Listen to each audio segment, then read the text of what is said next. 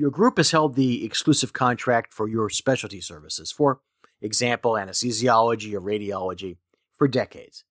But now the hospital is holding an RFP.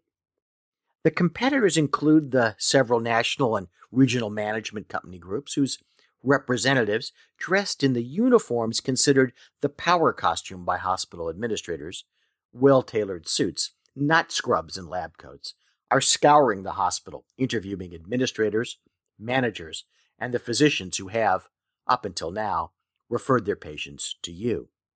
You've had years to do something, to create an experienced monopoly.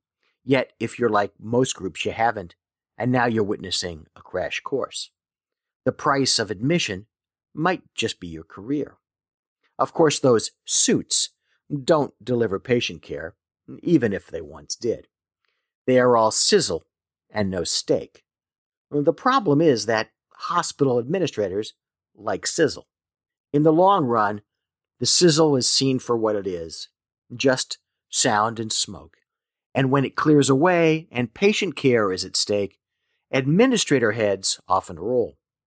That might just be cold consolation for you, as by then you'll probably be long gone. The solution is to deliver both the steak and the sizzle. You're in the kitchen right now. Get cooking.